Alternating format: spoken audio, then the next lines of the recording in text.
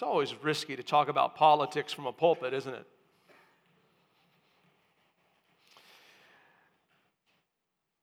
Our church is a non-political organization. We don't take a side. We're neither Republican or Democrat. What we do say, though, is as followers of Jesus, we're to exercise our citizenship for His glory. And so we don't take sides, but you know what? It's okay to talk about politics. I don't know about you, but over the last several weeks, the political theater has been full of very interesting outworkings. Coming off the November elections, all of us, if not most of us, have been watching our political leaders, both on a federal and state level, engage in public discourse, to say it nicely, to push agendas. And sometimes when you're observing these things, it feels like you're watching your parents fight. Now, don't get me wrong, I am so grateful for God's word. It is God who has instituted human government as a common grace to withhold evil and to promote good. And I am particularly grateful to be a citizen of this country and this form of government. But can I ask you a question? What has been the effect in your heart of all the political saber rattling that's been going on? What's been happening in you? Have you been tuning it out? Whatever. Have you been digging in your heels for your particular party? Are you becoming cynical? Are you saying, it is what it is? Or has there been something stirring in you, as there has been with me, especially at this time of year? I don't know about you, but as I've been watching the political theater, I have found in me a deep longing for someone to govern us who is wise and is powerful and exercises His reign over us in perfect love. Is anybody else feeling that? I don't know about you, but I want a leader whose love is sure and his reign is secure. So in light of that, this morning I bring you good news of great joy for all people.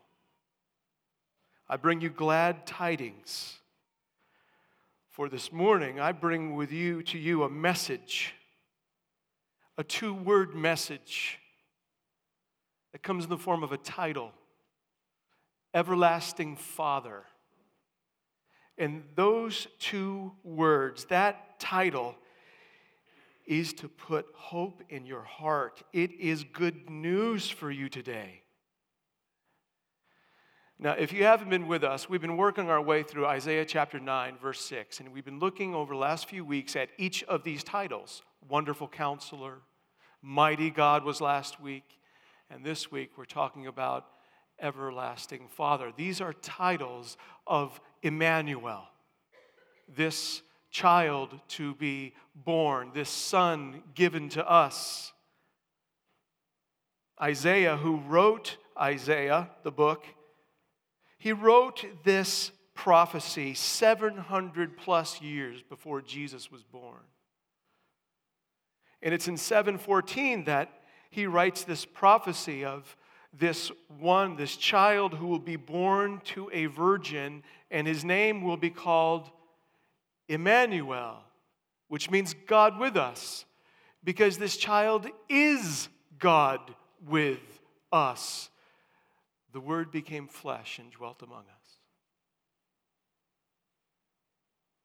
And as the book of Isaiah unfolds, in chapter 9, we learn more about Emmanuel, that the government is going to be on his shoulders, that he's going to have names given to him: Wonderful Counselor, Mighty God, Everlasting Father, Prince of Peace. And of his government, it will increase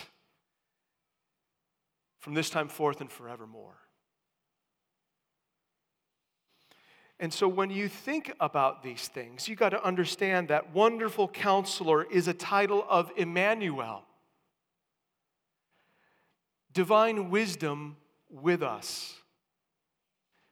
Wonderful Counselor. Mighty God, divine power with us. Everlasting Father. What I'm going to show you this morning is that this title is about the manner by which Emmanuel reigns over his people. It's the way he reigns. Of course, Prince of Peace is Emmanuel. Peace with us. And what Isaiah tells us in Isaiah 9, 1 through 7 is that this child, Emmanuel, is going to come into our darkness.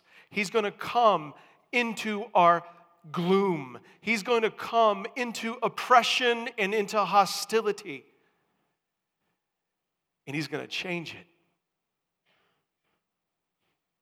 From this time forth and forevermore. This morning, I bring you good tidings of great joy for all people. And it's not just this child was born 2,000 years ago. It's that just this child is alive and he's reigning on high right now. This child born to us is ruling over us. And his love is sure, and his reign is secure. So let's look at these two words, this message of hope, this title, Everlasting Father. This is the King we all long for. When we look at this title, Everlasting Father, we're going to see a word that is going to capture the heart of the King. It's the word Father. It's capturing his posture of heart to those in his kingdom. His is a loving rule. And then we're going to look at that word everlasting, which is going to emphasize the duration of his reign forever. It's a secure reign. He's never going to abandon his throne. And so his love is sure. His reign is secure. This morning, as we are contemplating Christmas, I want you to take heart, because this little baby born to us is now the risen King reigning over us. So with all that said, let's look to this word, Father. For to us a child is born, to us a son is given, and the government shall be upon his shoulder, and his name shall be called Wonderful Counselor, Mighty God, Everlasting Father.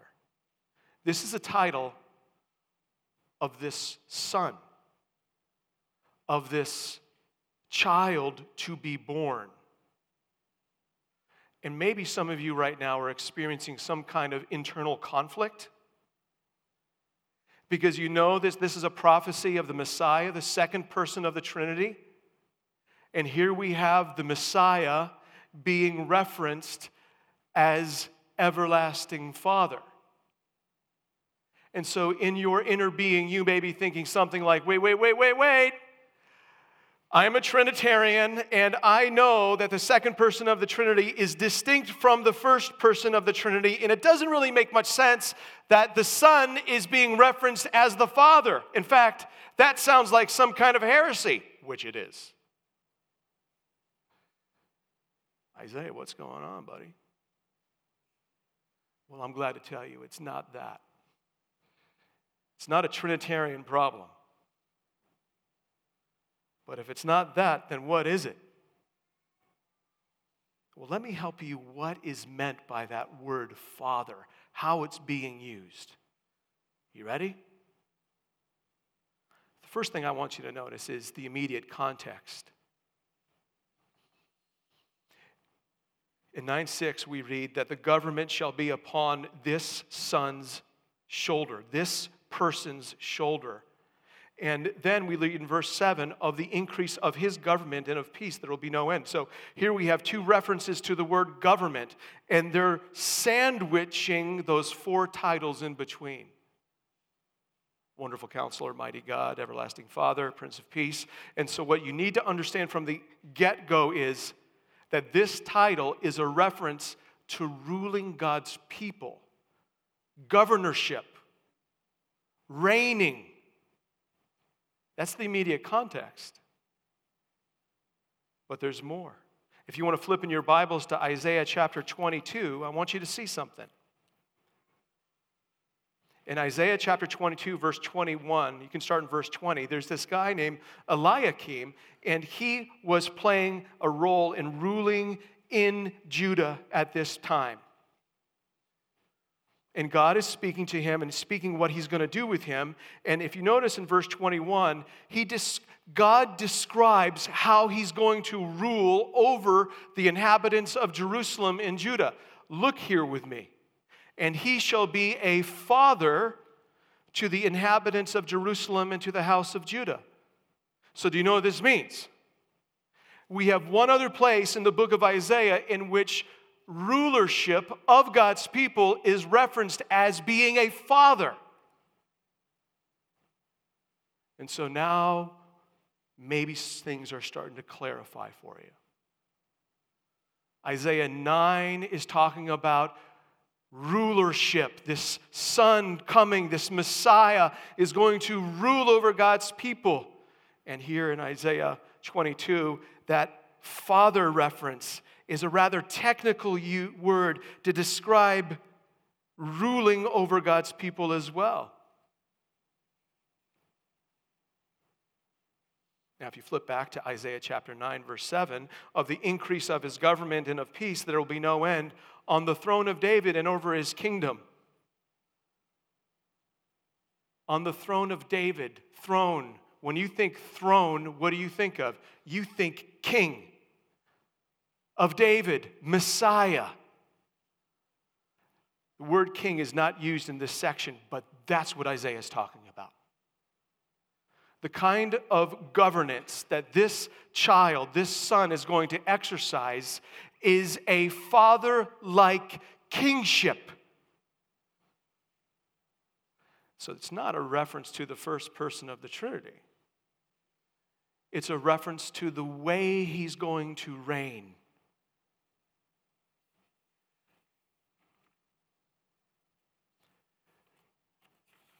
Now, I still haven't scratched the itch. Because so far I have sought to show you that father is being used as a descriptive title for kingship in Isaiah 9:6. But we still have to ask a question. Why? Why is father being used to describe kingship? Why? Here's why. Father is a really effective way to communicate the loving heart of this king for his people.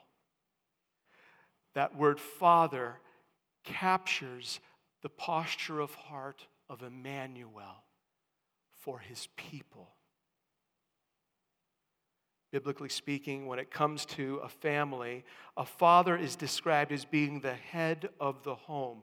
God entrusts the overall welfare of a family to the loving headship of one man. And if he's got any kind of wisdom, he's going to be leveraging his first lady to help him lead. But what we see happening here is that fatherhood is the exercise of a God-given leadership for the greatest good of every member of his family. Fathers lead in love.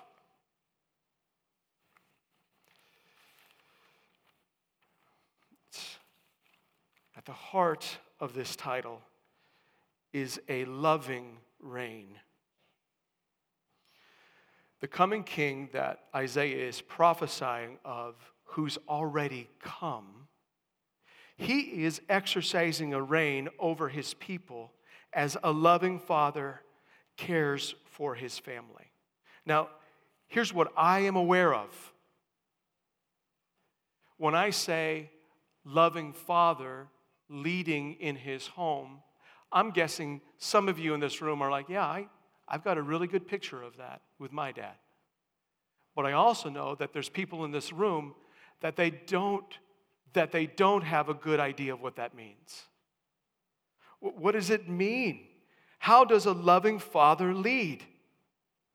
A loving father leads by being present in the life of his children, being there, not absent, there with his children.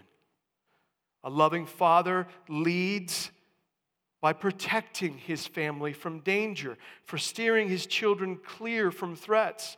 A loving father leads by providing for his family, making sure that their every real need is met. A loving father purposes his family. He aims them at what matters most. Remember Caleb? As for me and my house, we will serve the Lord. He's aiming his family. And then a loving father prepares his family to walk along the path with which he's aimed them. Preparing them to leave home, preparing them for marriage, preparing them for parenting, for a vocation, for college, for dealing with challenging friends and situations. A father, a loving father, is preparing his children over and over and over again. A loving father keeps his promises. A loving father is patient. He endures pain for his kids. You see, fatherhood is just ripe, full of rich implications for leadership. Fatherhood is leadership. Fatherhood is loving leadership. And this is really good news for us. Because Jesus, our risen and reigning King, loves us, his people, like a father. He's present with us right now. I am with you always. He protects us from the schemes of the devil and the wrath to come. He provides for our every need, spiritual, physical. He's all-wise, he's all-powerful, and he exercises that in his love for us. He's purposed us for the kingdom. Seek first the kingdom of God and his righteousness. And by the way, go make disciples. Bring other people into the kingdom too. He's preparing us for that day when we lay our eyes on him, when faith becomes sight. And that preparing is a lot of purifying.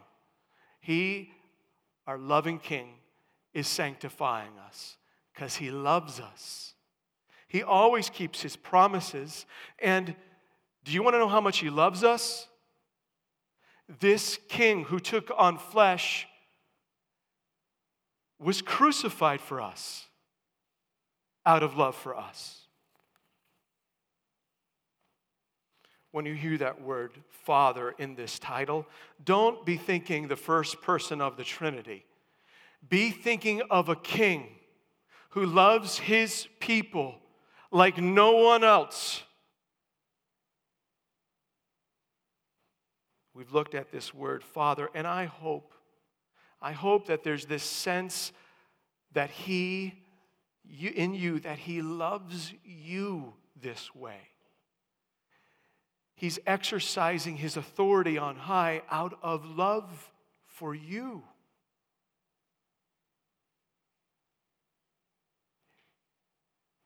Not only is he our Father, and it points to his heart of love for us,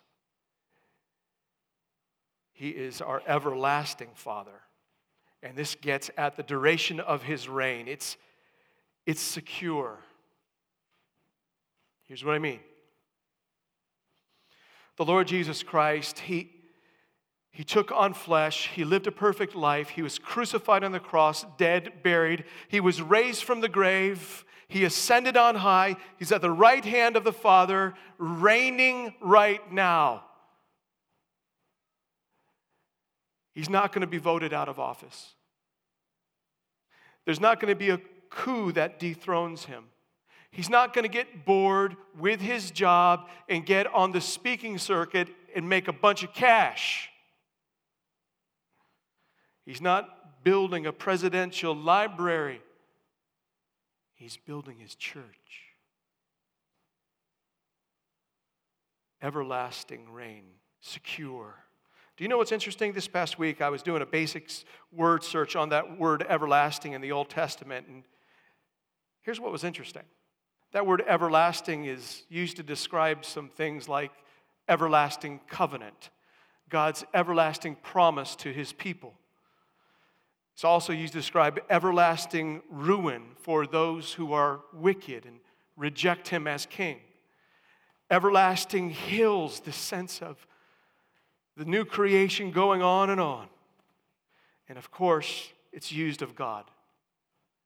From everlasting to everlasting, you are God. He is our everlasting rock.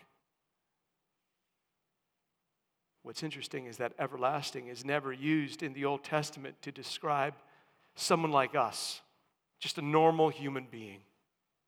Never. The only person ever described as being everlasting in the Old Testament is God, who is eternally existent. From everlasting to everlasting, the beginning and the end, the Alpha and the Omega. Which for our passage makes things pretty interesting. Because everlasting Father, if that's some kind of a job description, whoever fills it must be everlasting. And the one who fills it is a child, is a son. How can someone born be given a title of everlasting Father? How does that happen? Because this is Emmanuel. This is God with us. This is the second person of the Trinity, from everlasting to everlasting, incarnate, who took on human flesh. And just as this Son is everlasting in his nature, his loving reign is everlasting. And it makes his loving reign extremely secure from this time forth and forevermore, Isaiah says in 9:7. Not only is his love sure, his reign is secure. You see, the Lord Jesus Christ, who was born to us a baby, who's reigning on high, is right now personally, actively reigning always for your good out of love for you. Exercising his wisdom, exercising his power, so that all blessings flow, resulting in peace. Remember that old Wendy's commercial with that old lady that would say, "Where's the beef? Where's the beef?" Maybe you're sitting in your pew and you hear me say peace and you're like, "Where's the peace? Where's the peace, Salvati? I'm not seeing it. I'm seeing the darkness. I'm seeing the gloom. I get the oppression. I see the hostility. Where's the peace? Where's the peace of the everlasting Father? If his reign is so loving, where's the peace? Well, here's what you need to know about his reign. His present reign. This has already begun, yet it hasn't been fully realized yet. His birth ushered in this reign. He has come. Merry Christmas. He's reigning on high. But his everlasting reign has not yet been fully realized. He is still to come. He's coming back. The second to the last sentence of the book of Revelation is Jesus saying, I'm coming soon. And so now we live in between the first coming, the already, and his second coming, the not yet. And in between the already, the not yet, there are varying degrees of darkness, varying degrees of gloom, oppression, and hostility, and we experience it day in and day out. It's an incomplete peace. But here's our assurance. His reign is secure. His love is sure. Jesus is personally, actively exercising his kingly reign right now. Present, protecting, providing, purposing, preparing, following through on his promises. So here's what that means. He is our light in the darkness. He is our gladness in the gloom. He is our deliverer in the midst of oppression, whether that's internally or externally. He's our deliverer, and he is our peace in the midst of hostility. And there's going to come a time, you can bank on it, because this one has said so. His word is always true. There's coming a day when there will be no more darkness. He is going to light up the new Jerusalem.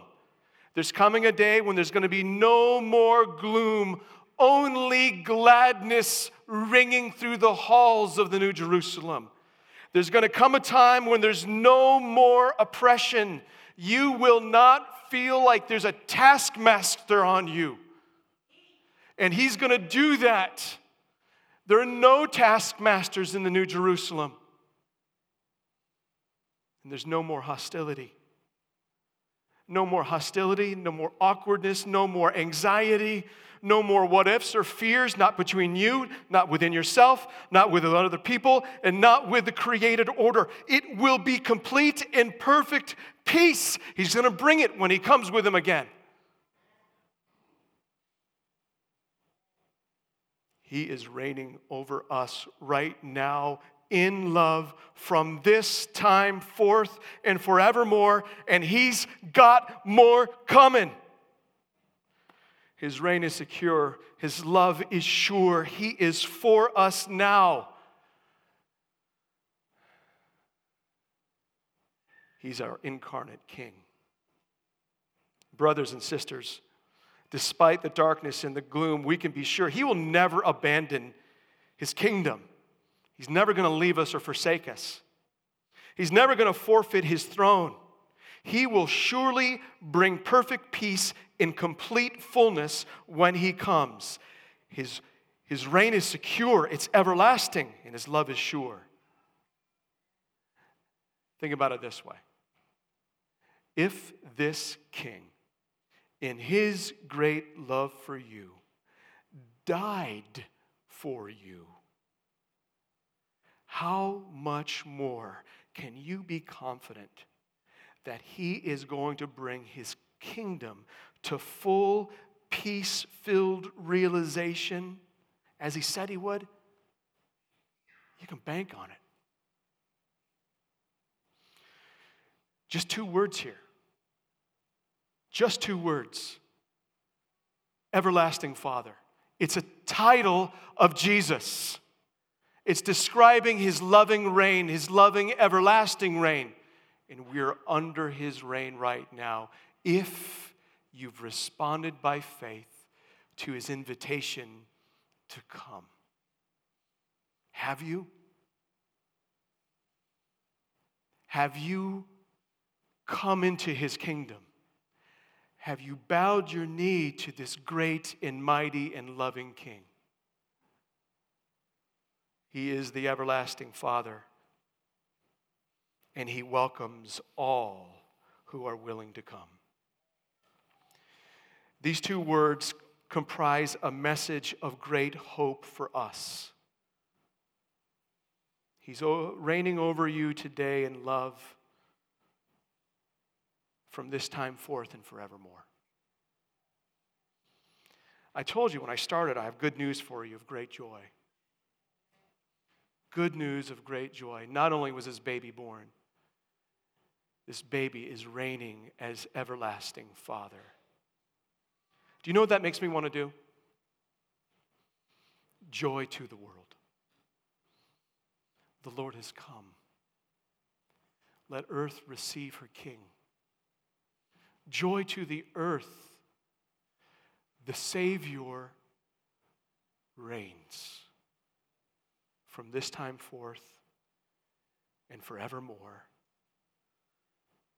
Lord Jesus, we are so grateful that you would humble yourself, taking the form of a baby lying in a manger, dependent on Mary, all to come and to save us, to deliver us from the darkness, to save us from our gloom, to bring deliverance to the oppressed and peace to those who are experiencing great hostility.